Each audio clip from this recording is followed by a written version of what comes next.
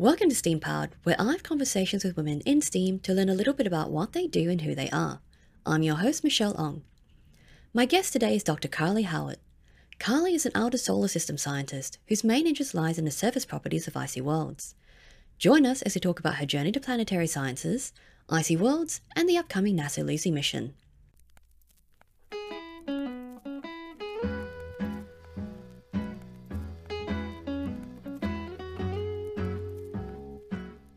Thank you so much for joining me today, Carly. It's so great to have you speaking with me on STEAM Powered today. Thanks for inviting me. It's fun to be here.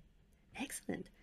So you started off with business and physics, which I think is a cool combination.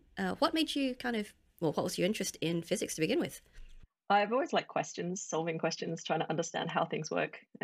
Given a screwdriver and electronics, I'm likely to take it apart. One of those people. So, uh, I, Excellent. I enjoyed science at school and physics in particular. And so I didn't really know what I wanted to do at uni. And the advice I was given was do something you like because you're going to be doing it for a while. So physics is really nice because there's lots of things that you can go into afterwards. It's not like if you do physics, you're a physicist for the rest of your life, right? And so physics and management studies in particular seemed like it had a lot of good applications. And for a 17, 18-year-old, not really sure what I want to do with my life, but know that I wanted to go to university and have a chance at least doing a degree. That seemed like a sort of feeding into the natural interest that I had, but also keeping my options open in case I wanted to go into business or finance or lots of the other things that people in Yeah. physics go on to do. So it was kind of fun as well to do because it meant that I was moving in the physics crowd and having physics friends, but also meeting people from other disciplines that had chosen to do this sort of add-on of business. So people from engineering, Yeah. people from the business school, and things like that. So it was nice because you sort of doing physics, and then all of a sudden, oh, I'm doing accountancy this afternoon, which is still sort of very maths based, obviously, but with a very different bent to it. So I really enjoyed the degree, and I'd recommend those sort of joint degrees to anyone thinking about it, because it just at that point, just keeping your options open is a really good thing to do. Yeah, brilliant. It's such a good idea because, business you can use anywhere. It's so applicable in so many places, and so portable as well. And, when I was at uni, I was doing computer science, it didn't occur to me to do that kind of combination. Mm. And it was only afterwards I did an Asian studies degree as well because I'm crazy. Um, but I wanted to add some business units on as well, and I thought that would make it a bit more flexible, more useful. And I had to fight for it. I literally Mm. had to argue to be able to add on these business units to be able to augment the degree because they were just very rigid about wanting that. And there are so many options now, and it's just great that people are thinking about the fact that you need to be able to have these extra skills. Yeah, and I think the universities are sort of understanding that you want to equip these young people that are frankly right now paying all this money to go to university Yeah. to make it worth it, right? You need to be able to come out the other side and get a job that helps you pay off the loans you've just accrued, and so making things that are applicable to the real world is good. And even stay so I went on to stay in science, but having that idea of a business background, accounts, a lot of what I do is project management, and it never occurred to Yeah. me that being a professional science means that you're a project manager. And so having that business background, even if you stay in science, is really useful. Budget, coming up with budgets, working through how to budget a 5-year multi-million-dollar grant isn't necessarily obvious, right? So No. it's proved very useful in ways that I had no idea about when I was 18 and applying for degrees. So yeah, definitely worked out for me. That was lucky. Yeah, definitely. It was very lucky. And yeah, and it is a thing that people will forget. You think that you become a scientist, you just do research, you can hunker down and that's what you have to focus on. But no, you've got to do all these other boring dry things to do with project management and business administration and all of that kind of stuff. Yeah, and I mean, if you're hiring postdocs, you're hiring students, you're responsible for them as employees, right? You're responsible for Yeah. making sure that they have a career option ahead of them. You can't just hire them for 6 months and go, "Oh dear, we've run out of money. Good luck with that." That's not a responsible thing to do. And so, yeah, it's definitely an important trait. And I think as we certainly as I move through my career, that's what a piece of advice I'd give people is, always always think about sort of the business applications of what you're doing because you just never know. You just never know. Yeah, you definitely don't know. So, yeah, from there, like, because you said you didn't really know where you're going to take physics. So, what led to planetary sciences then?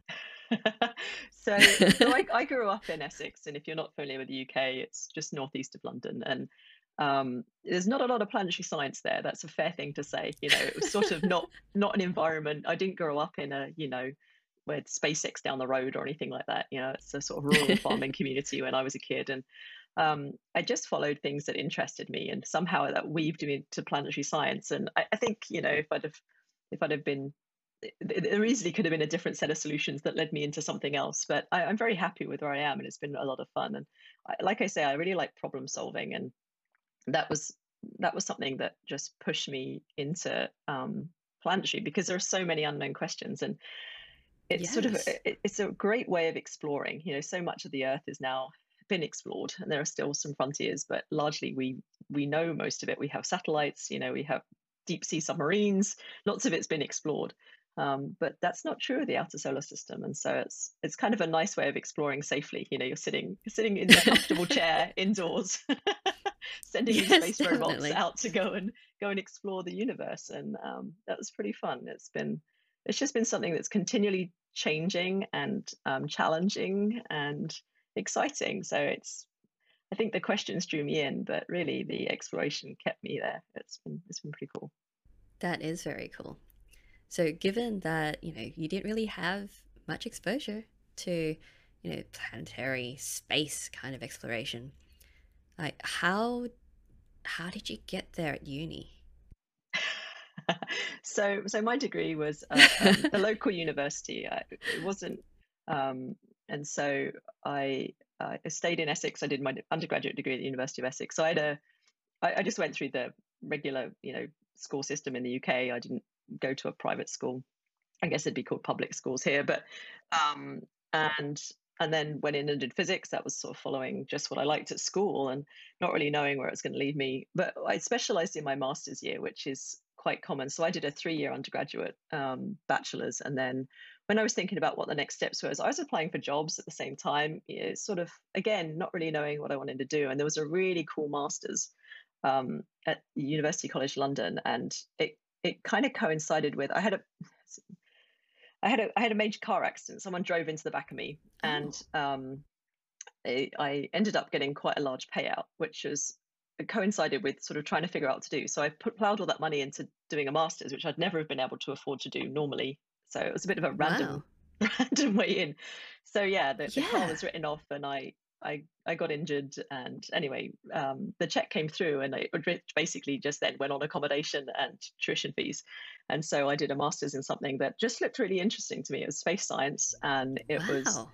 just that idea of getting to explore and do something different. And I mean, at the time, there was no big downside to doing a master's. I was already in the university system. It meant delaying Yeah. getting a proper job for a year, and it meant that it cost me some money. But it was also a new experience. I was moving to London, and a different course, and um, so for me, it was just a way of dipping my toe in, and it was really fun. So at the time, it was the early 2000s, and the UK had just invested in Beagle 2, which was a Mars lander that was UK led. And it was done on an incredibly shoestring budget. And so there was Yeah. really no money. So students were allowed to have responsibilities that normally you would never get on a mission because Yeah. it would They be had no too money. risky. Yeah, but they had no Yeah. money, so they were sort of willing to, like, if you're going to work, we'll let you do it. So I got to do some Nice. hardware development for a lander, which would never normally be easily accessible, at least to a student level. And it was just really fun. Yeah. So the cameras were being developed by University College London, and they wanted a wiper that went on the cameras. Mars is very dusty. They wanted something, just a manual wiper, like think, cut what windscreen wiper on a car to just get rid of the dust, right? Just something manual to literally scrape off the dust. And I Yeah. just got to test these different materials. Like, what's the best wiper for getting rid of dust on Mars? That was sort of the question that was posed. And Yeah. it was just a really fun project. And from there, I thought, well, this looks all right, and started applying for PhDs to kind of stay in and carry on the research. Again, not really knowing if I wanted to be in academia per se, but like this is interesting. I'm intrigued. Like let me Yeah. find out more, and put in a few applications, and I got a studentship to do it. So that again was a really big thing. I don't come from money. I could never have afforded to pay my own PhD if I hadn't have got sponsorship from the UK government. Again, it's just not a dream I could have afforded to follow. And so I was Yeah. lucky enough to get some funding, and I was able to do it. And so it was sort of a bit of coincidence and luck, and I don't know, just the universe pushed me in Giving that it a way, if you go. like, or whatever it is you want to think about. But yeah, I mean, it could have Yeah. easily have ended up with a different set of situations, but it's been really fun, and I've really enjoyed it. My mum blames Doctor Who. She was a she's a sort of a bit of a closet geek. Not she's not Yep. um, mathematically trained at all. She's not a scientist. She's actually a social worker now. So, but we were pretty religious on our Doctor Who watching, and she firmly blames Doctor Who for all this shenanigans. So maybe there's a bit of truth in that. And Yeah. clearly they've achieved the objective because it was meant to be making science more accessible, right? Yeah, and it was a little bit scary. When you're a kid. It's still a little bit Yeah, scary, I think, but it was I think it was. it just showed the possibilities, right, of exploration and travel, and I think I'm glad that they've moved into a regime where the companions are slightly more hands-on than they were. But yeah, and we finally have a female doctor, which I'm very excited about. And yeah, I think Yeah, it achieved its aim for me, at least. It was definitely a gateway absolutely. into making science cool and fun and accessible. That's awesome. Yeah, definitely. Like, you never know what those influences are going to lead you to once you actually start trying stuff out. No, my mum was great, right? She used to come up with, we didn't have any money, my dad, well, my dad worked hard, he's an electrician, but it's just, we were, we were, we weren't loaded. And she used to make all these costumes, like washing up bottles covered in tinfoil became like air backpacks, and she was just very inventive, very happy to just try and find ways to indulge, indulge her Oh, weird that's kids. And brilliant. yeah, lots of boot sale crazy outfits that became alien outfits, and it was all good. Yeah, it was a lot of fun. So definitely my Oh, mum and some awesome. Doctor Who influences to blame there too. Plus just a natural tendency to, like, I'm a maths geek. I like numbers. I like they make sense to me, and that sort of all fitted together really. So bit of a perfect storm. That is very cool. So, when you were doing the wiper stuff, like with physics, because that's not my area, I didn't know, whether you get into the hardware stuff and the, you know, instrumentation. So, is that something that they covered when you were doing the course and you just kind of applied those skills, or were you just winging it? Just winging it. Yeah, I mean, there's not a course on windscreen wipers on Mars, right? That's not something you Oh, sign no. up for. But I mean, we've done some things about sort of basic sort of introduction to planetary science. So what's the weather like on Mars? What are the dust conditions? What do we know? And so we've done that, and then, like most research, you just sort of go in with what you know, and you try and apply that the best you can, and you do some trial and error stuff. So we had some Mars simulants, so they sort of there's we know a little bit about the composition, and you can infer some stuff, and so there's these ideas that you've got, like, basically Mars soil, but it's not really Mars soil. It's like what we think Mars soil might look like, and then you stick it on a window and start wiping with different things, and like this one works, this one doesn't. Like, this one scratches the glass, this one doesn't. Those sorts of things. So it's a bit of what bit of Student work.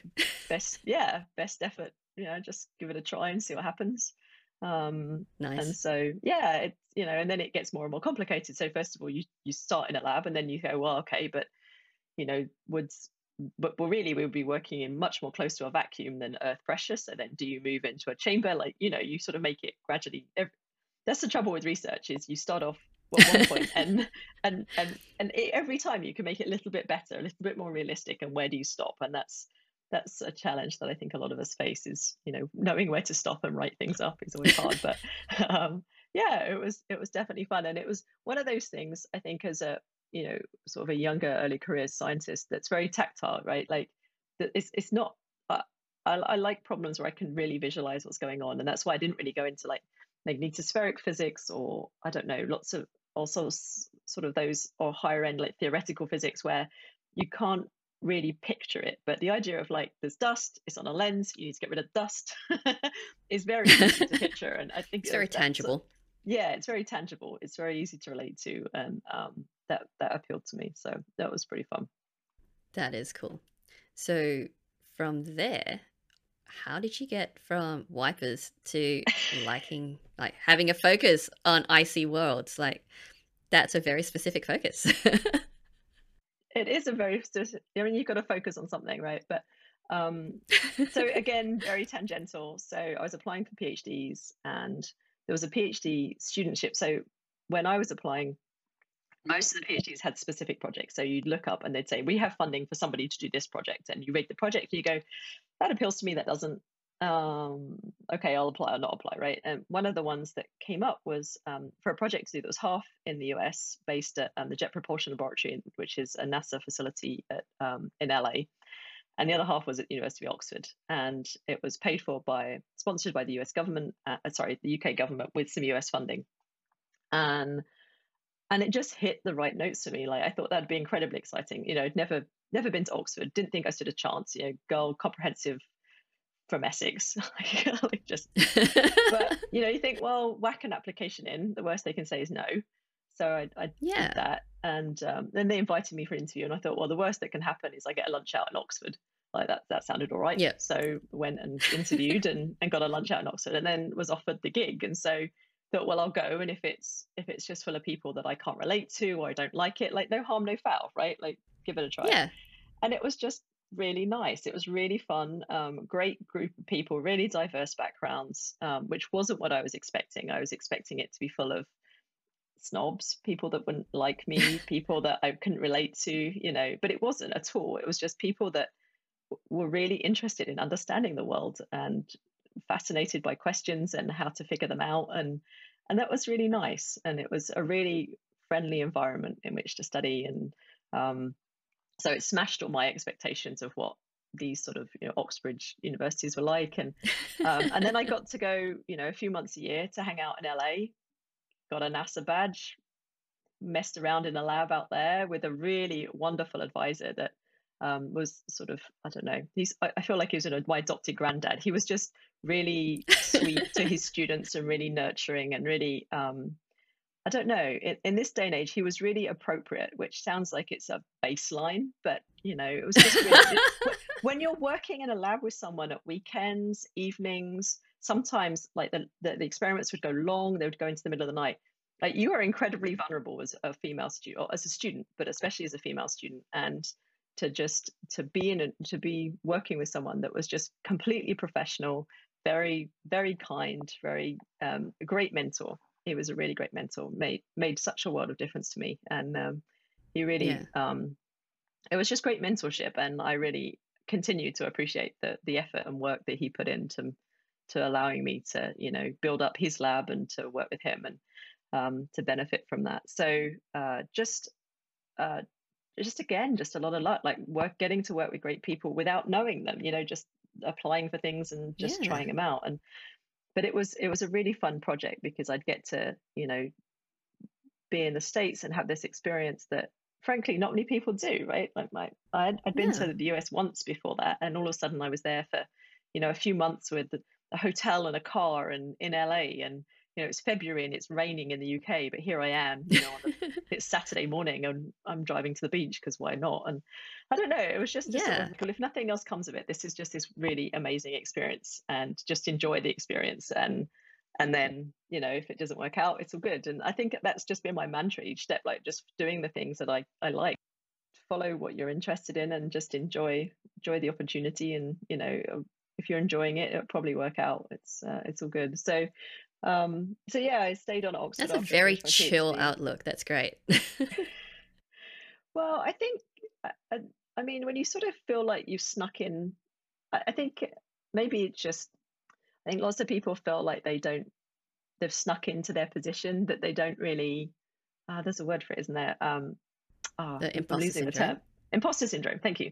And that was right with me, right? I just felt like at all points, like, well, because I did business and not straight physics, maybe my course was easier. So when I got a first, maybe it was because that course, like if I'd have done straight physics, maybe I wouldn't have got a first, and that got me into my master's. And okay, I got distinction in my master's, but I got a lot of great supervision, and so maybe that was the reason that I got it. And then I got into physics at Oxford, and like, well, and then I had really great supervision there, and I had two mentors, and some people only have one mentor, and so maybe that was the reason I passed my PhD. And you can come up with these excuses, and if it was on someone else, you'd go, look, you're just doing something, and you've worked hard, and you're doing something Yeah. that you're good at, and just you're supposed to be doing this is all working.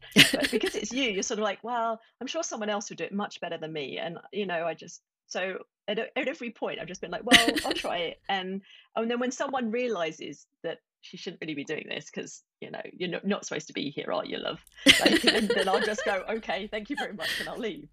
And so it's just been, and that's been my career really. I'm just sort of trying to fake Oh it, my and goodness. hopefully but it's working out. So I'm just going to carry on faking it, and we'll see how it goes. So far so good. It's been 20 years and no one's called me out on it yet. So maybe I'm in the clear. No, I'm pretty sure you've been in the clear for quite a while.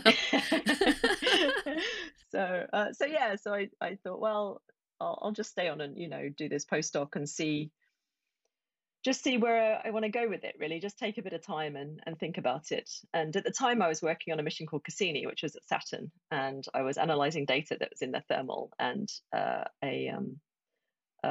PhD.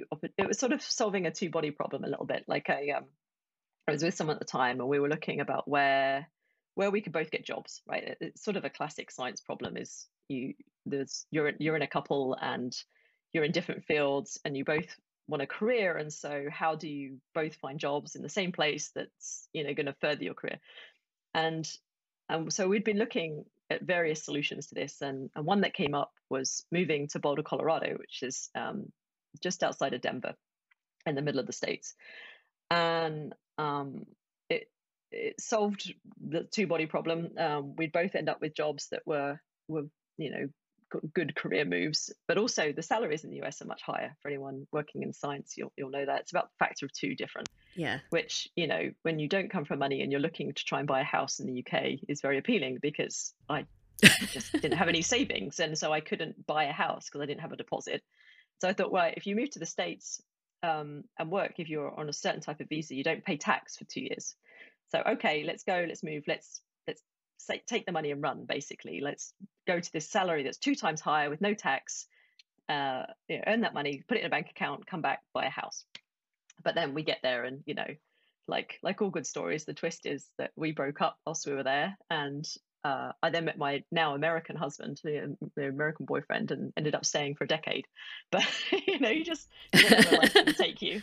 And so I stayed with this thermal imager and moved to Colorado, and it was just a blast. I went to the Southwest Research Institute, which I hadn't really heard of, but it turns out they're just this really, there's some institutions that just punch above their weight. It's about 80 people. Yeah. But yet I think they're now running 4 missions out of that office, which is just an astounding amount. And they were just, It is. it was just like 80 planetary scientists. Most universities have maybe 2 or 3 if it's a planetary science. Yes. But 80, it was just like, oh, like if you're interested in this, there's probably someone that does it. Interested in that, there's someone that does it. And it was just this place where I don't know, it was just really exciting to be in, and it's still exciting to be in it. And really a dynamic, really just lovely people as well, that they've made a point of hiring people that are just not jerks, and it makes the environment to work in really nice. It's like,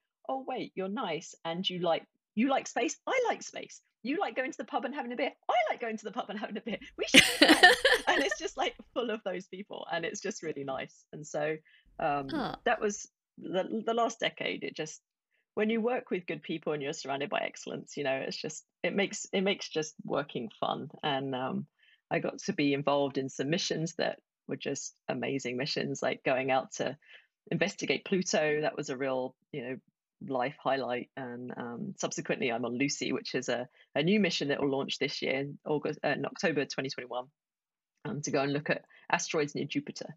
And that's been, again, a really just fun new branch of science that wasn't my science, but I'd been involved in a similar instrument before, and so I got to play on this too. So it's just like the planetary science is fun because it just keeps changing. You don't yesterday is Yeah. not the same as today, and it won't be the same as tomorrow, and that appeals to me. So that's nice. So it's been, yeah, it's good, and now I'm part-time back at Oxford. So I got a professorship in July last year, which July 2020 as well 2020 full stop's a bit of a train wreck, right? So it's been an Yeah. interesting transition, but yeah, it'll be fun when things open up again and I can be back in the department and getting my feet under me. But it's been, having spent the last 12 years in the States, it's quite interesting to relearn the European way of doing things. So yeah, it's the culture's different, and it's interesting to be back. So yeah, Yeah. it's been a fun adventure. Yeah, I mean, it's just no one tells you like, oh, if you go into planetary science you'll get these experiences. Like, I just thought it was interesting and there were questions and I liked it, but the 2 years ago, we flew past a small classical Kuiper Belt object. So Kuiper Belt is region of space that sort of Pluto inhabits, so very long way from the Earth. And after New Horizons flew past Pluto, we went on to look at a very different type of object in this same region of space. And that happened to occur on New Year's Eve because planetary missions have to wreck holidays. That's like a rule. And so we went over with my in-laws and my parents and spent one New Year's Eve investigating this classical Kuiper object. And we took our then, Nice. she must have been 3 at the time, our 3-year-old. And Brian May, who's the lead guitarist from Queen, happens to be on the team. He's an astrophysicist, and Yes. and so he released a song, and there's my 3-year-old, at this very small event with Brian May releasing a song, and it was like, no one said when you go into planetary science you get to meet rock stars. Like, that wasn't a thing. No one said, oh, by the way, these are some of the perks. Right? So it's just, like I say, it's just a really weird career. And my kids think it's perfectly normal. Like, oh yes, we're going to see a rocket go up in October and we'll be, guests at this rocket launch. Like, that's not normal. That's just not a normal childhood experience. Like, I'm trying to explain to a teacher, well, I'd like to take her out of school because we're going to go and see a rocket launch. And she's like, well, rockets launch quite a lot. Can't you go in the school holidays? It's like, no, my husband and I both work this mission. Like this isn't just this is the rocket launch that we've been. This is not like, just an excursion. This is the culmination of our work. So, and they're like, really? And you're like, yeah, really. Like, we're weird people. So it's just funny. So it just continues to be just an amazing experience, but also strange. And but it's just like a lot of other jobs, right? Most of my day is spent checking email and banging my head on the table because I wrote a piece of code and I missed that bug on line 2, and now I have to rerun everything. And oh my goodness. So it's this mixture of the very mundane and the very exciting. But yeah. But our kids have this weird upbringing where half their t-shirts are NASA t-shirts because every time we go to a conference you're like, oh, but it's so adorable, like they have to have that It's one. so cute. It's ridiculous. So yeah, it's all good, but it's fun, and yeah, I hope it continues because I'm enjoying it. Oh I hope yeah, no one sounds like it's gonna realizes keep that going that way. that I sort of snuck in when no one was looking. I'm pretty sure that's not going to be a problem anymore. Yeah, we'll see. There's that imposter syndrome. It's a tough one, I tell you. It's just a tough one, and yeah, I think I was really relieved when I knew it had a name, because it was just this sort of thing I was feeling for a long time. It's like, wait, oh, you don't feel like you belong either? Oh, that's nice. Like, I thought it was just me, and everyone else knew exactly what they were doing.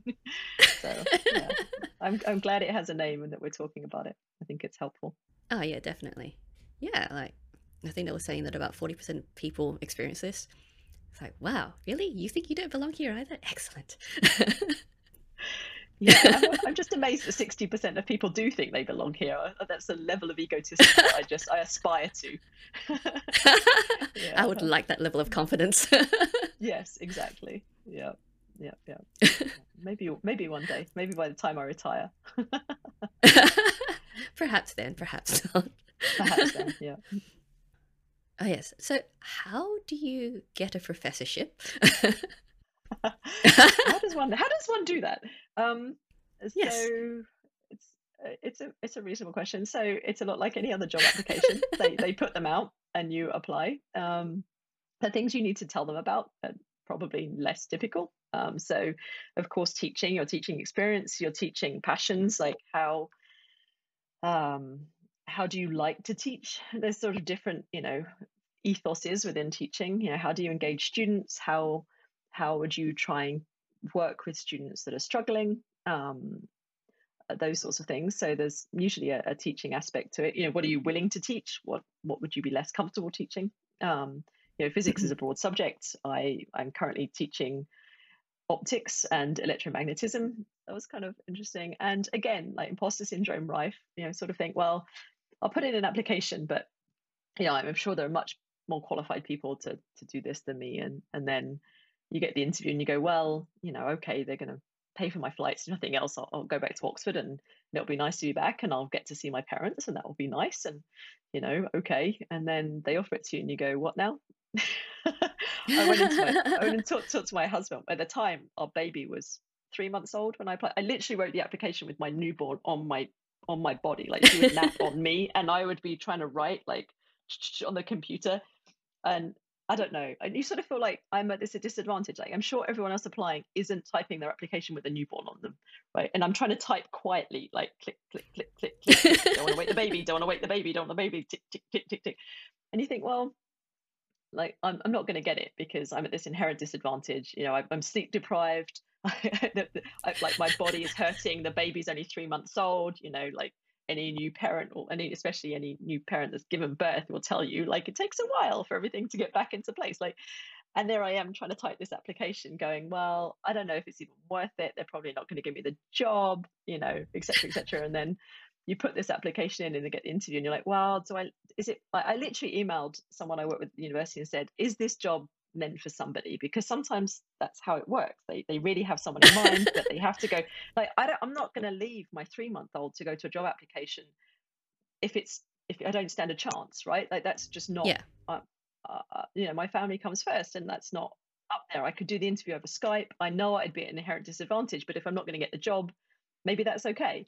And they're like, no, I think you'd stand an okay chance. So it's like, all right. So I fly over for 2 nights, which is a lot. If I'm It literally pumping on the is. plane, which is not fun if you've Yeah. ever had to do that. Like the person sitting next to me is, like it looks, and I'm very aware it looks like I'm, using some electronic device under a blanket. You're sort of trying to explain to the person that you think is gonna, like this isn't anything bad. I'm breastfeeding and I have to pump or else my boobs are gonna explode. And the old person next to you is like, lady, like that was TMI about 30 seconds ago.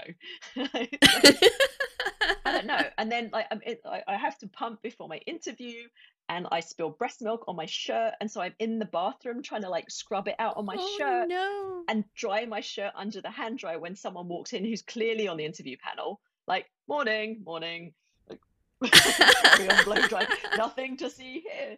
I don't know. And so at all points, this imposter syndrome is like you're already at this disadvantage. I don't know. I'm jet lagged. I'm pumping. Like I don't know. I just felt like I wrote this application with a baby on me. Like I don't stand a chance. And yet sometimes the world surprises you and you end up with a professorship. So yeah, it's That's cool. just throwing your hat in the ring. You never know what's going to happen, right? So and I Exactly. must say I applied. I tried to be mindful of the fact. So the job spec was I didn't meet all the criteria on the job specification. I just didn't, and I was like, okay, that rules me out. And then I'd read this article about how women don't do this. So men would go, but I meet most of them, and Yep. thus I should apply. And women don't. They go, but I don't meet two of them, and thus I'm not going to get the job. And I was like, no, I've read this article. I understand how this game works. So I thought I'd put my application in and just see what happens. And I got the job. So again, just not being put off, just throwing a hat in the ring and going, maybe I am what they're looking for, and don't assume. Don't tell yourself a story about what it is someone else is looking for. Don't rule yourself out before you've even applied. And so that's how I got a job. Absolutely. Yeah. And yeah, the interview was a bit weird because they wanted to pretend you were teaching. And so they kept asking me all these questions. And at one point, I'm trying to rub out the workings on the board, and I'm using the wrong side of the board rubber. That's how so I even got that wrong. Like, Oh no. I didn't even use the furry bit. I used the back of it, and I'm like trying to rub it out, and I'm like, this isn't rubbing out. Oh my And they're gosh. like, just turn the board rubber over, just then it will just rub out, no problem. Crazy. And you're here to do hardware that goes into space. That's a board rubber, and you're not getting it right. Like, I'm like, no, I'm just nervous. Sorry, I'm not really Oh, this that's rubbish. Like, hysterical. honestly. So, again, just give it a That's go. Who awesome. knows what will happen? It does make you wonder how awful the other candidates were. Maybe they used the board rubber in even worse ways. But You no, never it was know. you never Maybe they know. couldn't You get the just lid never off the know. pen. Exactly. Yeah. But I mean, like, even with all of that imposter syndrome, props are actually going for it anyway. I mean, so much of imposter syndrome, even for me, like, there'll be things like, no, I couldn't possibly, so I won't, and I don't. But yeah, the fact that you Yeah. have those thoughts and you go, well, actually, maybe I'll just try it anyway, just in case, I might slide in. And I think it comes from having this dialogue, right? From us talking about it. Like I say, I'd been reading these Yeah. articles on how women don't put themselves forward for pay rises. They don't apply for jobs that or promotions that are slightly, out of sync with what they do. And I was trying to sort of be mindful of that. Like, think about, like, okay, this is my natural tendency, but is this right? Is this what my go-to is? My husband, he's an engineer in aerospace, and so what we do is quite similar. Like, would he be put off by that?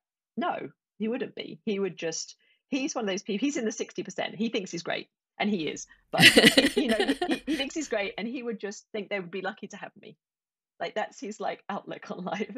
And I've been trying to like channel that a little bit. Like, no, it's worth a go, because you don't know. And so yeah, I've been trying to sort of see it from someone else's point of view to get out of that imposter syndrome. Like, no, it's worth a Absolutely. go. Yeah. So yeah, Excellent. but again, that came from other people talking about it, from reading articles and being like, okay, this is, and that resonated with me. And so I think it's, like I say, I think it's really important to have these conversations. It is, absolutely.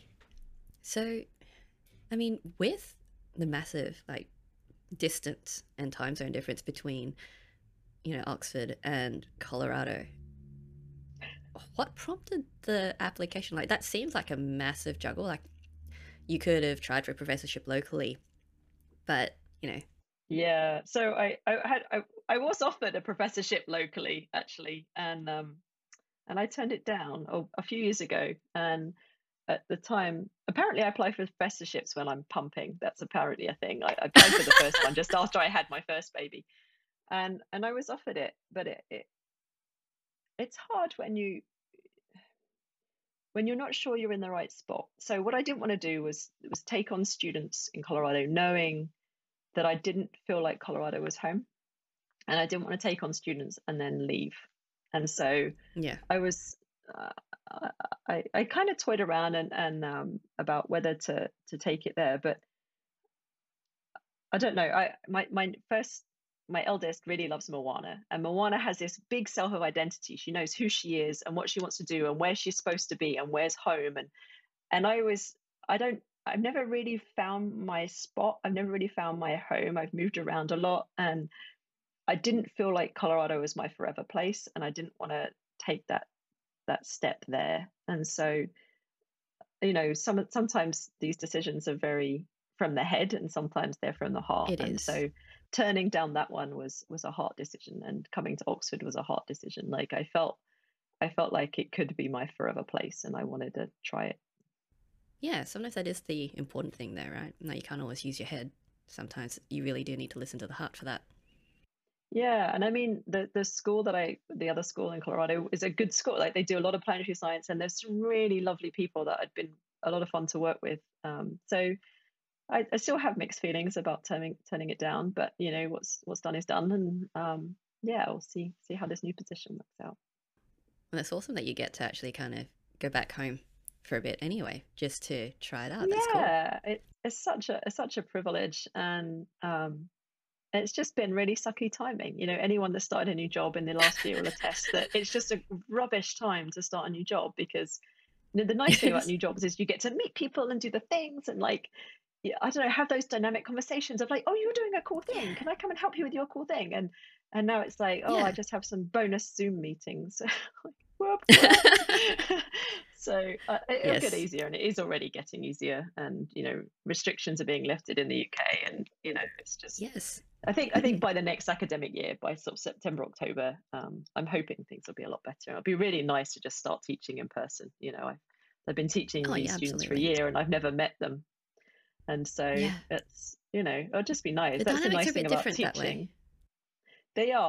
It's very down to business. Like, okay, everyone's here, let's go, rather than like, oh, last week you told me you were, I don't know, in that play or playing that sport, or we don't. It's a little bit harder to have those informal conversations. So It is. it'll be nice to do that once things open up again. So yeah, hopefully it's coming. Yes, hopefully it's coming. And so you've got your professorship, but you're also an instrument scientist for.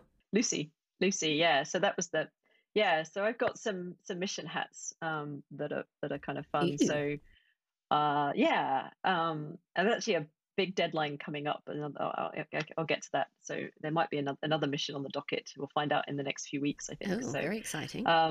but so I'm still doing some Cassini work. So Cassini ditched into Saturn in 2017, but there's still a lot of data to be analysed. So I'm still doing a little bit of that. I was a Nice. co-I and co-investigator on Cassini, and that was really the one that that was sort of spanned my early career science. I, I have a very big soft spot for Cassini and everyone on the mission because it was just a really fabulous international. I mean, it really did highlight what can happen when international collaborations occur. It was a big ESA, European Yeah. Space Agency, NASA mission, and so I started working on that when I was at Oxford. They built part of one of the instruments, and then carried on working on that in the States, and it was just I don't know, the people on it were just great, and it was fun. And New Horizons, we've already spoken a little bit about that. That went past Yep. Pluto, and then went on to explore Arakoth, this cold classical Kuiper Belt object, featuring Brian May. And we're still taking data with that, and so that's kind of fun. We're still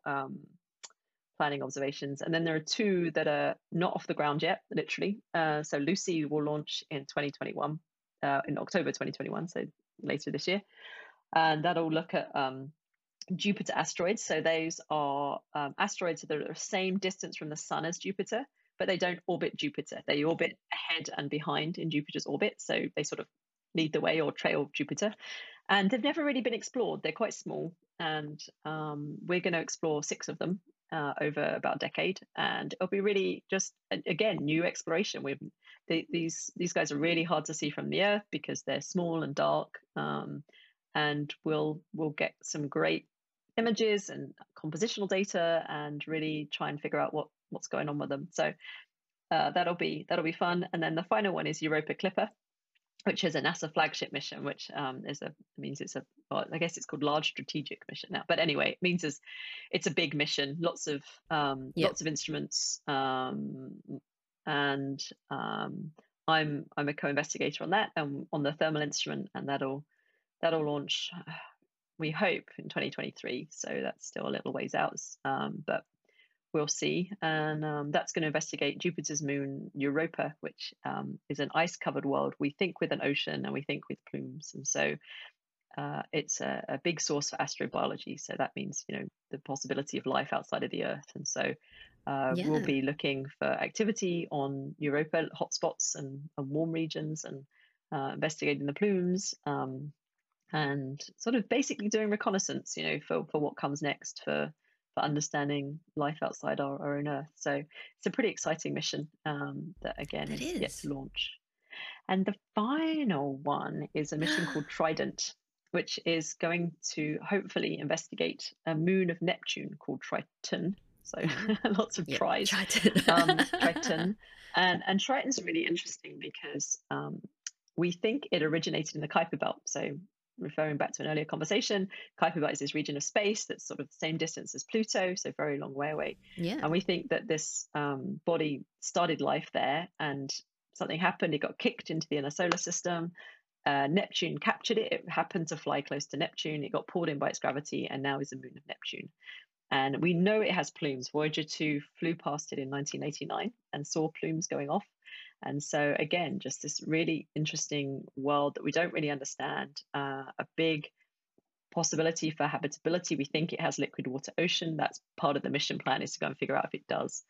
And we know it has plumes. And so it could be a place where life under the ice could exist. And so we want to go back and investigate. So we put in a proposal. NASA said, your proposal is interesting and we'll give you a little bit of money to do a year's worth of sort of further work. And so they down selected 4 missions to do that. And we will find out which missions get to go on and actually become real missions, sort of Cool. start hardware, hopefully in the next few weeks. So That's cool. yeah, there's lots of like pressing refresh on email. Do we know yet? Do we know yet? Do we know yet? Do we know yet? No, we don't. So yeah, so if that happens, that would be really exciting. And I'm slated to be the deputy of that mission. So that would be Oh, very that would be nice. a big move for me. But yeah, it will be fun. And again, just anytime you go to the outer solar system, the times to get there are really long. So the flyby isn't until 2038. So Wow. as I mentioned, we have young children, and so when we were writing this proposal, I was pregnant, and then when we found out we got a little bit of funding, I actually found out when I was nursing her, and then by the time it launches, so at launch she'd be we actually kind of, it coincides with the school year quite well. Like at launch, she would be in starting primary school, and when we get to Yep. Jupiter, she would be going to high school, and when we got to Neptune, she would be 19, so she would be an adult. So it's sort of Wow. this really, like, it literally spans her childhood. If it gets funded, it'll be just these really big milestones. It sort of reminds you that life is happening in the meantime. This these big Yeah, career things, but in absolutely. the meantime, your children are growing up and you're, I don't know, just doing the things. So it'd be, we'll see how it goes. See if it gets funded. But yes, if you have some spare fingers and toes to Yeah. cross, we would appreciate Oh, absolutely. it. Oh, definitely. That's a really cool Yeah. mission that I want to go. Yeah, no, it's a really exciting one, and it's this very small, lightweight spacecraft.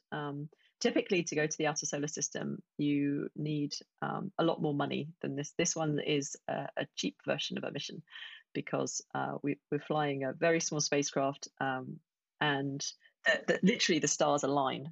It's the Jupiter's in the right part of the sky to give us that gravitational kick to get out to Neptune in a reasonable amount of time, and so just sort of one childhood lifetime, one childhood instead of two. And so we're sort of a combination of stars aligning, or planets aligning, really, and just this, yeah, the fact that we can use nuclear power in this type of mission, because by the time you get Yes. out to Neptune, there's not enough sunlight for it to be solar powered. So yeah, we'll see what Yeah. happens. But And yeah, I was wondering how it stayed powered for that long to go that far. But yeah, that makes sense. yeah, so it keeps the spacecraft warm, and it keeps it, yeah, just by virtue of radioactive decay, but it also Yeah, gives the electrical power. So yeah, we have, I think, that's cool. 1 RTG, yeah, the radioisotopic generators, and so hopefully we get to do that. But we'll wait and see what Awesome. NASA say. Yeah, yeah, see if they want to play Very with us. cool. Hopefully they do. Yeah, hopefully they do. Yeah, we'll Cool. see. Yeah. So, what does an instrument scientist do? So an instrument scientist is sort of the bridge between the instrument team, so that's typically engineers, and the science team, so the scientists. So it can work either way, but in my instance, so I have a background of working on a similar instrument where I was doing the calibration and things like that, so instrument operations, but I have a scientist background, so it's sort of bringing that, so say the engineer team think, okay, we have this opportunity to do X. I don't know. Maybe it's run it faster, or the flip side. Maybe the filters aren't letting through as much light as we'd originally hoped. Is that a problem? And so it's my job as the instrument scientist, with other help, of course, to say, okay, so I understand the engineering of this, or you've explained to me the engineering of this, and it's my job to put that into the science field, like what are the implications of that? So say the filters aren't letting through as much light. Does that mean that we're not able to see the object anymore? Does that mean we wouldn't be able to detect a certain species on the surface? So it's sort of that link between science and engineering. The engineering of this, we're building the hardware, and these are the real world, trades we're having to make. How does that affect the Yep. science? And that's sort of where I sit in that link. And so it's That's it's a cool. fun position. So I've got this background in hardware development. So I wouldn't say I Yeah. understood everything about what they're building, but it kind of means that I can speak that language and then try and translate it into science. So yeah, it's fun. But again, just COVID ruins things. And so I was supposed to be in the lab, helping out, but of course, travel is much harder, and then of course, the more people in the lab, the more dangerous it is for everyone in the lab. And so Yep. it's been the sort of thing that I've been trying to help with remotely. But yeah, the original idea was I would be in the lab getting, usually you say dirty hands, but of course with spacecraft everything's clean, so it's sort of clean hands, but getting your hands dirty in a clean Yeah. way, in the lab helping. But as it is, it's been a bit more remote than I would have liked. But nonetheless, it'll continue to be fun, just because now the hardware is built. But there are still, once it's launched, how do we operate it, and what are the best ways to operate it, and how do we maximize the science? And so I'll be able to help with things like that. So that's an That's instrument awesome. scientist role, and it means different things on different missions, but that's what it means for Lucy. So that's my hat on that mission. But that's very, very cool. So, because you can't be in the lab, like how much of the work that you do is meant to be hands-on? How much is stuff that you can kind of do remotely? Yeah, it's a good question. So, with my new hat on at Oxford, it's supposed to be a lot of hardware development, all of which has been put on hold. So I'm not doing any of that right now, because setting up a new lab in COVID times is just really difficult, right? Like you physically have to be there. There's no way of getting around that. But there's no shortage of data to analyze in the meantime. And so I've not been twiddling my thumbs. Instead, I've been, we have a lot of Cassini data. I already mentioned that. Of course, that's all on the ground. Yeah. So I've been able to get on with some other projects. So some of the things have definitely been put on hold. But that doesn't mean I've been bored. It just means that sort of the Other workload for the work. next 3 years has kind of been switched around, and that's just fine. So yeah, it's been all right.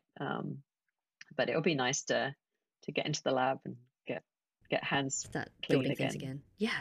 Yeah, most definitely. So yeah, it's just a bit of a shame, like usually you'd go out and just be a bit more helpful. But yeah, it's been good, and there's some really great people that are doing the work. So it's not that I'm worried about it. It's just it'd be fun to play with the hardware. Yeah. Of course, you want to play Yeah. with the hardware. That's the good stuff. It is. It is using the big pieces of kit. I really like.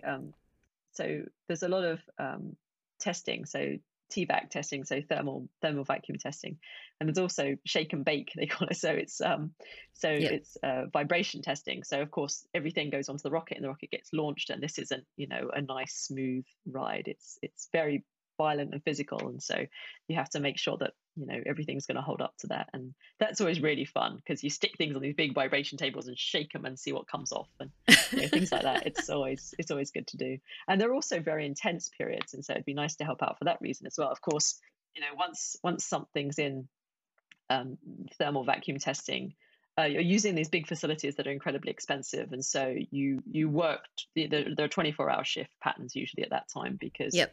you You want don't to want maximize it.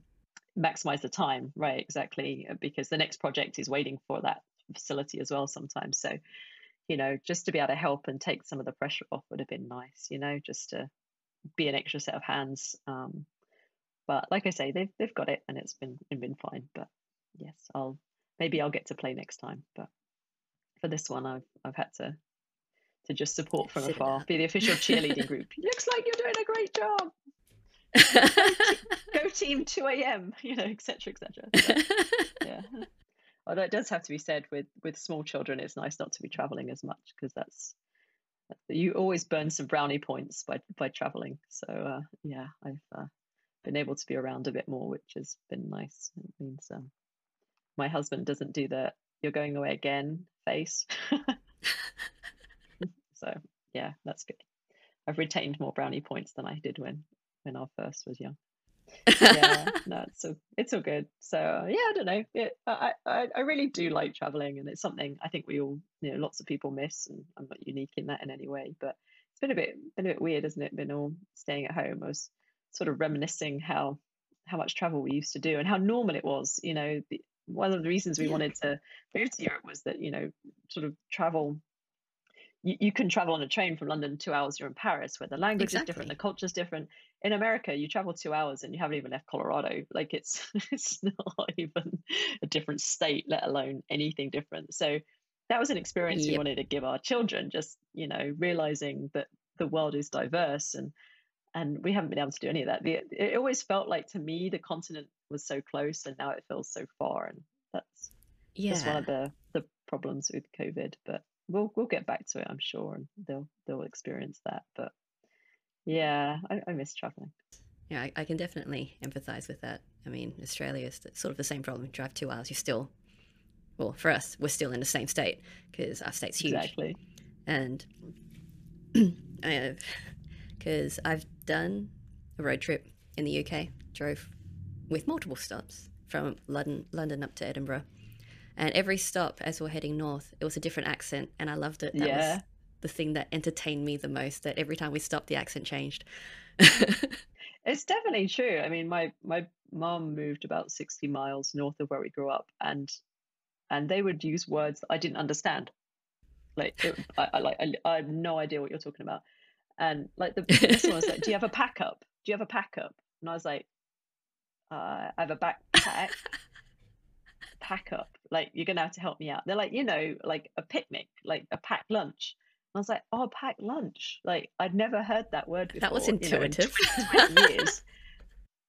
And this was just, it was literally like an hour drive, and the words they were using were that different, that I wouldn't be able to understand. And right, the Yep. accent's completely different. And just, I don't know, it is nice. Whereas, and it's quite, I'm quite interested in language and linguistics. And one thing I heard about the states, in across Colorado, and so, there are there are linguistical differences across America, but largely it's standardized because of the radio, which is quite interesting. So Yes. the US obviously was settled a lot later, and so the people could hear other people speak, whereas in Mm-hmm. the UK they that wasn't true, and you grew up in that little local area, and you probably didn't move, and that's where you lived your whole life, and became your bubble.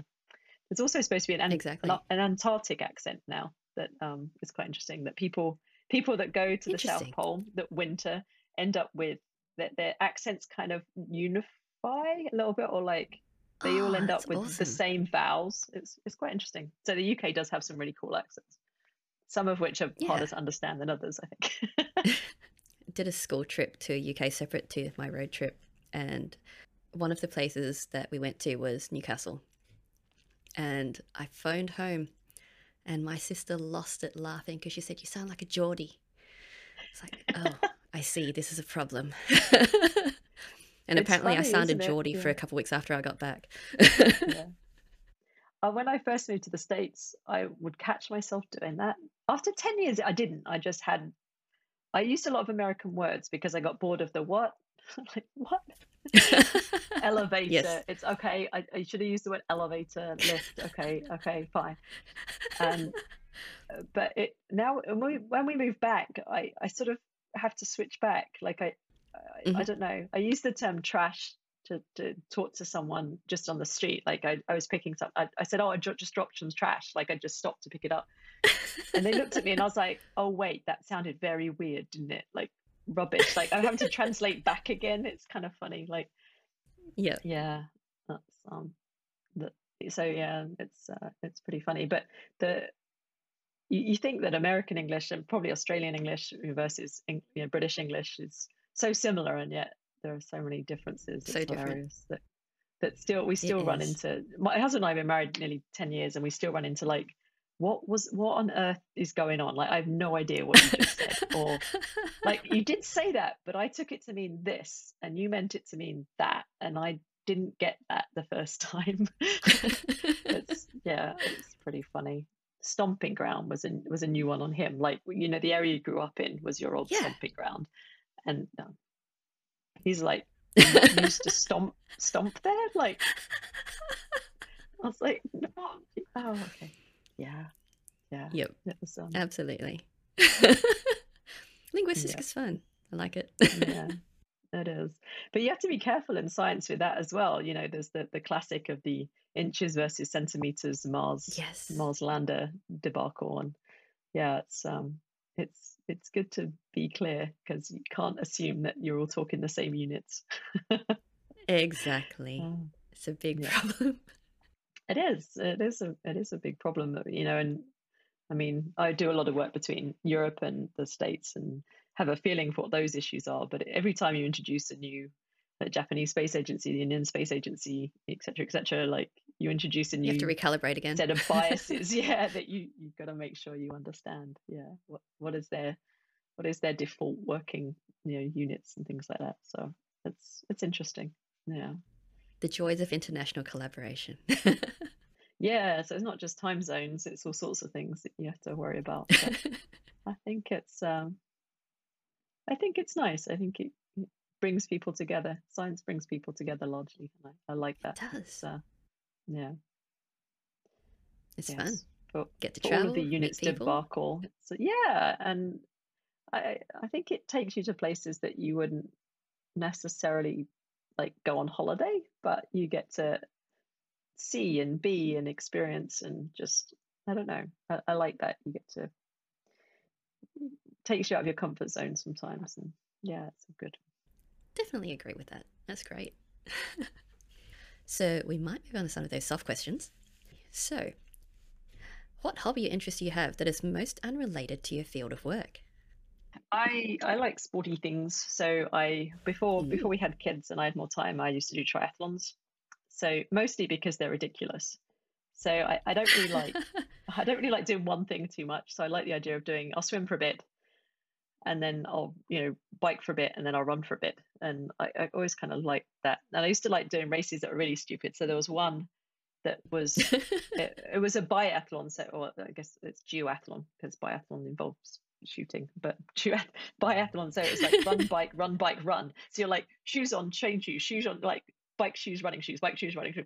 I don't know, it was just fun, and it was a really fun community and really diverse, and just in terms of like age and background and just, you know, not scientists, just people. And anyone that's been to Colorado, you know, it's absolutely beautiful. It's at the foothills of the Rockies, and there's something like 300 days of sunshine a year. And when I first got to Colorado, as a Brit, it's like if it's sunny, you go outside, right? That's the mantra. Like you don't sit in on a sunny day because tomorrow it's going to be raining. And so I got there, and it was like every weekend it was sunny. So I'd be like, okay, the first weekend you're like, you're right, okay, we're gonna go for a hike, and then it's sunny the next day. Okay, we're gonna go and do this thing, and then by like 2 months of that, you're like, why isn't it raining? I want to sit and I want to watch telly. And so I think just the sporty, like sport was easy there because everyone did it because it was just set up to do it. It was just, you know, it's Mm, the weather was nice, and so I really got in. There's a lot of places you could swim, like lakes and things that you could swim that were safe to do with that, and so it was just a fun community to get involved. So now I'm back, and with COVID, of course, it's harder to get in the pool, but yeah, that it was. I was very glad to enjoy things that were outside during COVID because I think some people that, you know, if you really like going to the gym, it's been a rough couple of not rough year, right? But if you quite like yes. going for a run, then you're still able to go for a run, and that's been really nice. So anything outside is the quick answer. But it's also funny because to me it's quite meditative running or swimming. I find them, and I often do some really good science thinking when I'm running. I'll sort of be sitting at a computer and I can't get to the answer. I just can't get to it, and I'll go out for a run, Yeah. and about three quarters of the way through, I go light bulb goes off, and I go, oh, I've been thinking about it wrong. Okay, this is how I do it. And so it's yeah, it's sort of working whilst getting to see the outside. It's sort of funny for me, and but I think sometimes when your brain takes a break, it just keeps churning in the background. You're sort of there's a cog Yeah, back here that's definitely. still turning over on it. So Of anything course. outside, climbing. I quite like climbing, but we haven't been able to do a lot of it since we've been back. And yeah, just outsidey things, outside good. Yes, definitely outside good. Are there many Because I imagine in Colorado they have a lot of actual natural climbing locations. Are there many sort of those sorts of places over, I guess, in Oxford or near Oxford? So there are some indoor climbing walls in Oxford, and Yeah, there is some bouldering. So that's where you're not really going high, but you're sort of going round a bit more. yeah. And there is definitely some of that. I mean, Wales, the peaks. There's sort of driving Ah, distance yes, that makes sense. things to do. With the Littleys, it's quite tricky. Yeah, so just because you have to sort of pay attention to the person on the rope, but also that the small human hasn't just wandered off, or et cetera, et cetera. So. Yes, a bit tricky with that. Mm. Yes. Okay, so which childhood book holds the strongest memories for you? Oh, that's a good question. Probably The Hobbit. Um, it's a Ooh, bit of an obvious sci-fi one, maybe, but it was sort of my gateway into reading sci-fi, and it's quite accessible, and it's not too scary. The sort of, yeah, uh, and I think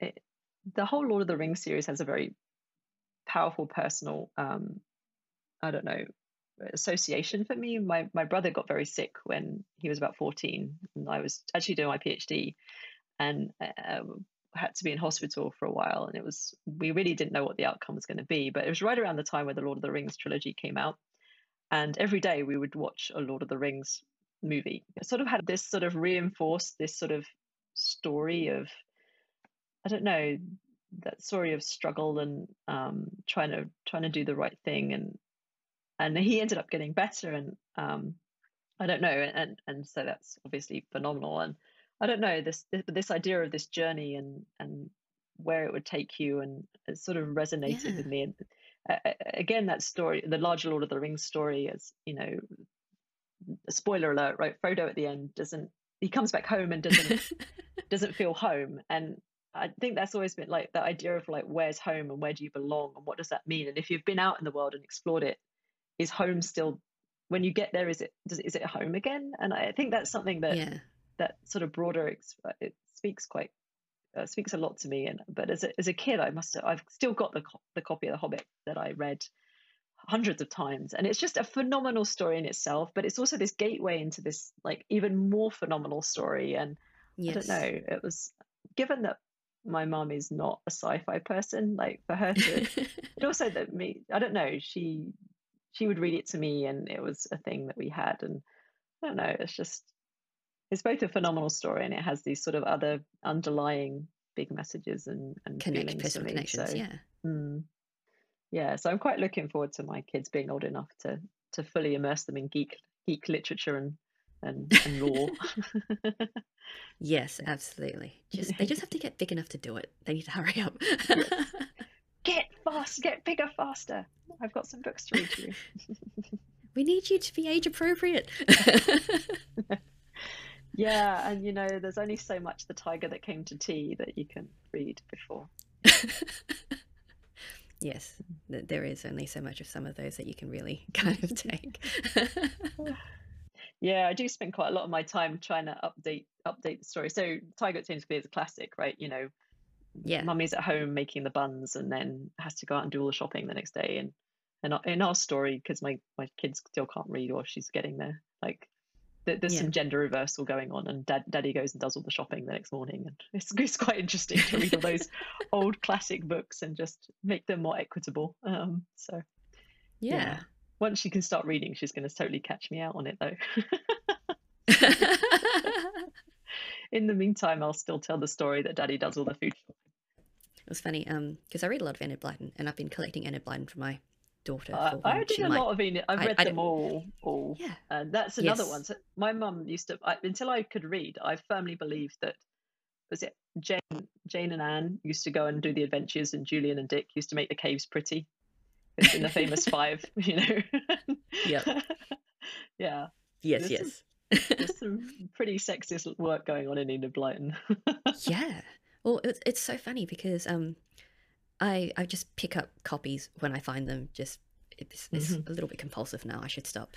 But I've got duplicates which were published from different decades, Oh, and interesting. yeah, so I found a copy that was published in I think it's the Enchanted Wood, published in the 70s and one published in the 90s. They've changed the names and they've changed their tasks. And I didn't realize Interesting. that. Yeah. Oh, that is So, interesting. yeah. And I didn't realize that because when I grew up with the 90s editions and I found these older ones that my siblings and my mum used to read. And it's like, oh, this is different. And, Fanny is now Franny. And, they were talking about the girls That's the helping the Secret mum. Seven, right? She was in the No, this Secret was the Seven? Enchanted Wood. The Enchanted Wood. The Okay. Enchanted Wood. Yeah. Okay. And, oh gosh, I've just mentally blanked. But there's Bessie and Fanny. And I've forgotten the name of the boy. Anyway. But yeah, and so the boys would help dad and the girls would help mum. And they've changed that slightly as well in the newer edition. It's like, ooh, this is interesting. That is interesting. I'm glad to hear that because was it The Land of the Faraway Tree was one of the ones I used to Yeah, quite like. Up the And Faraway Tree. Yeah. yeah, and I used to live on this near this mesa, and down below it was quite green, and you'd climb up onto the mesa, and it would be this very flat on top. It was an old volcanic plug actually, so it's very flat on top. And I used to feel like it was the land of the faraway tree, and no one ever knew what I was talking about because no one, I guess, in the States reads Enid Blyton. And I'd be like, "Isn't it like the land of the faraway?" Like every time you go up there, it feels like it's a different land, like to the one that's down below. Yeah. And they'd be like, "Okay, crazy." What? Yeah. But yeah, I read the famous Five, Secret Seven was definitely. I really wanted to be George from the famous Five. That's the famous Five. I think she was quite Ooh. feisty. Yes. She used to row the boat. Yeah. Yes. Quite like that. Yeah, it's funny. If you try to mention Enid Blyton when you didn't grow up in Britain or the colonies, everyone is like, I don't know what you're talking about. How could you not know what we're talking about? Enid Blyton is a staple. It really was. And I used to have a lot of them too. I don't know what happened to them. Maybe they're in my mum's loft somewhere. But yeah, it was one of those that, you bought them at boot sales like everyone. They just did the rounds, didn't they? Yeah. Yeah. They do. I actually liked the Famous Five so much that I wrote a play because I had a dream that I was Ooh. George from the Famous Five, and then I woke up. I remember this quite distinctly, and I cried because I wasn't George from the Famous Five. Oh no, tragedy. And my mum being like, well, just write a play. And so we had this film for a while. So then I got some friends and my neighbor's dog who was really unruly. This dog was not well trained, and so there's this video of me with like early 90s camcorder style, like having this adventure in our back garden where, with this dog that's like constantly pulling on us, and none of the other people had bothered to learn the lines. So I'm like going, "It's this next" in the background. It was pretty tragic. I don't think it's my gateway into Hollywood, but yeah. Enid Blyton. That's amazing. Yeah. Those are some good memories. It was. There were good sports for just going, all right, sure, like weirdo kid, like we'll help you. Well, it's all right. You probably did some stuff for them as well. Probably, yeah, that's probably true. It'd be great to find that video. Oh, it'd be horrifying. You should. Great simultaneously. It'll be horrifying, but you should also find it. Yeah, I don't know what happened to it. Yeah, it was might be in a loft somewhere. You just don't know. Try to excavate for it. And last question, because I know we're kind of at time. What advice would you give someone who wants to do what you do, or what advice should they ignore? So one of the things that I think has been a theme through our discussion, and I keep coming back to, is this idea that, don't tell yourself a story about why you can't do something. It doesn't matter if you're gay or you're straight or you're from privileged background or not, or whatever. If you want to do science and you're willing to work hard and you're willing to, follow that passion and that dream, science, there's a space for you in science. And so NASA needs everyone from welders to, computer scientists to, electrical engineers, aerospace engineers. There's so many careers. So if you're interested in space, follow your passion, do what you love, but just kind of keep it in the back of your mind, because there's a spot for so many people. And I think just because you're not an old white dude doesn't mean there's not a spot for you, because the world is changing. And I think it's that NASA's already looking different, ESA's already looking different. These big organizations starting to be cognizant of diversity and making sure there's a spot at the table for everyone. And so I think just because you don't, just be careful of the narrative you tell yourself, because I'm still telling myself that I'm an imposter and I've been doing this 20 years. So if you haven't started it yet, you might feel like that, but it's just not true.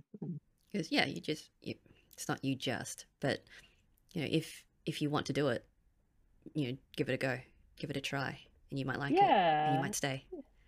and who knows, the next rock star, the next rock star KBO flyby could be yours. Just it's out there for the taking. Definitely. Very cool. That's good advice.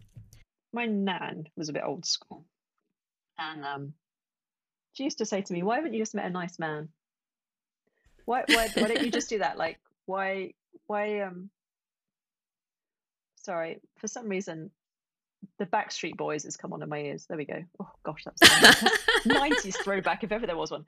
And so, like, I don't know, that idea of other people setting your expectations, what it is you're supposed to do in life, and what it is that your life should be about. Just make it your own. Don't follow other people's advice. If you want to do something that you think will make you happy, then do it. And yeah, I don't know. I think she came round to the idea that I think she could see that my choices had made me happy, and towards the end of her life could see that that was a good thing. But for a good decade, it was. I can't help but notice you haven't met a nice boy yet and got married and had lots of children. And you're like, well, yeah, I don't know, but I did make something that went to Mars. No, right? Definitely still Does on that the count? what? Yeah, yeah, I know. So just yeah, don't let other people's biases, run your life. Yeah, definitely. Yeah, and attitudes are changing across the generations now, and That's definitely true. people are starting to kind of understand that, and be more aware about all these other potential opportunities that there are for us, and that's cool.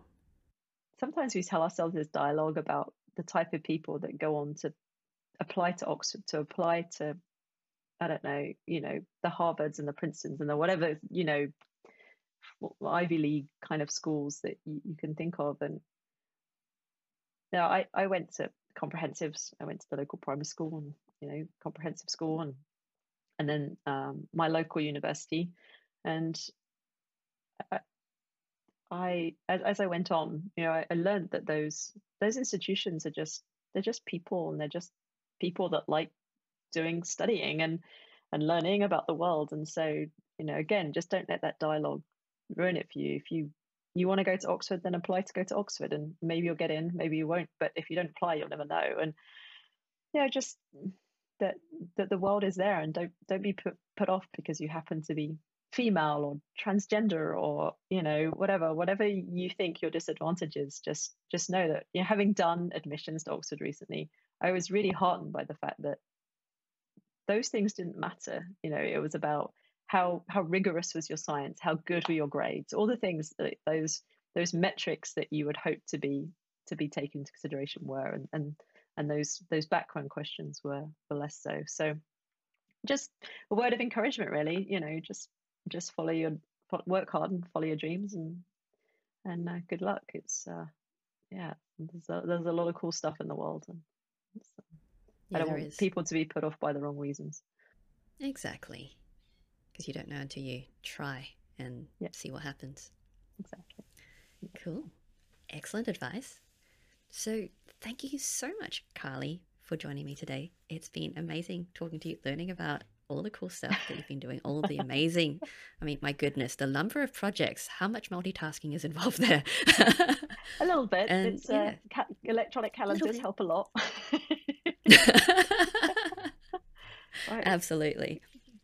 Yeah, it's been so cool learning about all the projects that you're working on, how you got there as well. I mean, yeah, you said it's, a bit of luck, a little bit of, putting yourself out there and giving it a shot, and that's amazing. And yeah, absolutely, props for pushing through that imposter syndrome just to make sure you do the things that you want to do, and the stuff that makes you happy, and that's amazing. Thank you. Yeah, it's still a battle I face but it's maybe it gets a little easier as you get older and you win a few of them, and kind of gives you a little bit of a maybe I can do this. Yeah, exactly. Get a couple of wins under your belt. Yeah, exactly. There you go. Very cool. And if people would like to learn more about what you do, where can they go? My Twitter handle is very unimaginative. It's Carly Howitt. So Yep. that's definitely an easy way of staying in touch. Excellent. Okay, well, thank you so much again, and I hope you have an amazing day. Thank you. You too. It was nice chatting. It's been brilliant hearing about the Lucy mission, not to mention what we can learn about icy worlds. The common theme when space water comes up is the hope that we find proof of extraterrestrial life, but really all the research potential of these missions is pretty enticing. It's also inspiring to hear about how, despite having that persistent sense of being an imposter, Carly has taken punts anyway and pursued what she loves to do. It's a good reminder that when taking chances, don't just consider the risk of failure, but think about the opportunity for reward. To learn more about Carly and what we discuss on this show, or to connect with us, please visit the Steam Powered website at steampoweredshow.com. You can also find out more about Carly on Twitter at Carly Howitt, the link for which will be in the show notes. If you enjoyed this conversation and want to hear more like it, subscribe to this podcast and share this with your geeky or geek-curious friends. You can also support Steam Powered on Patreon and Ko-fi under Steam Powered Show, the links for which will also be in the show notes. Thanks for tuning in, and we'll see you next time.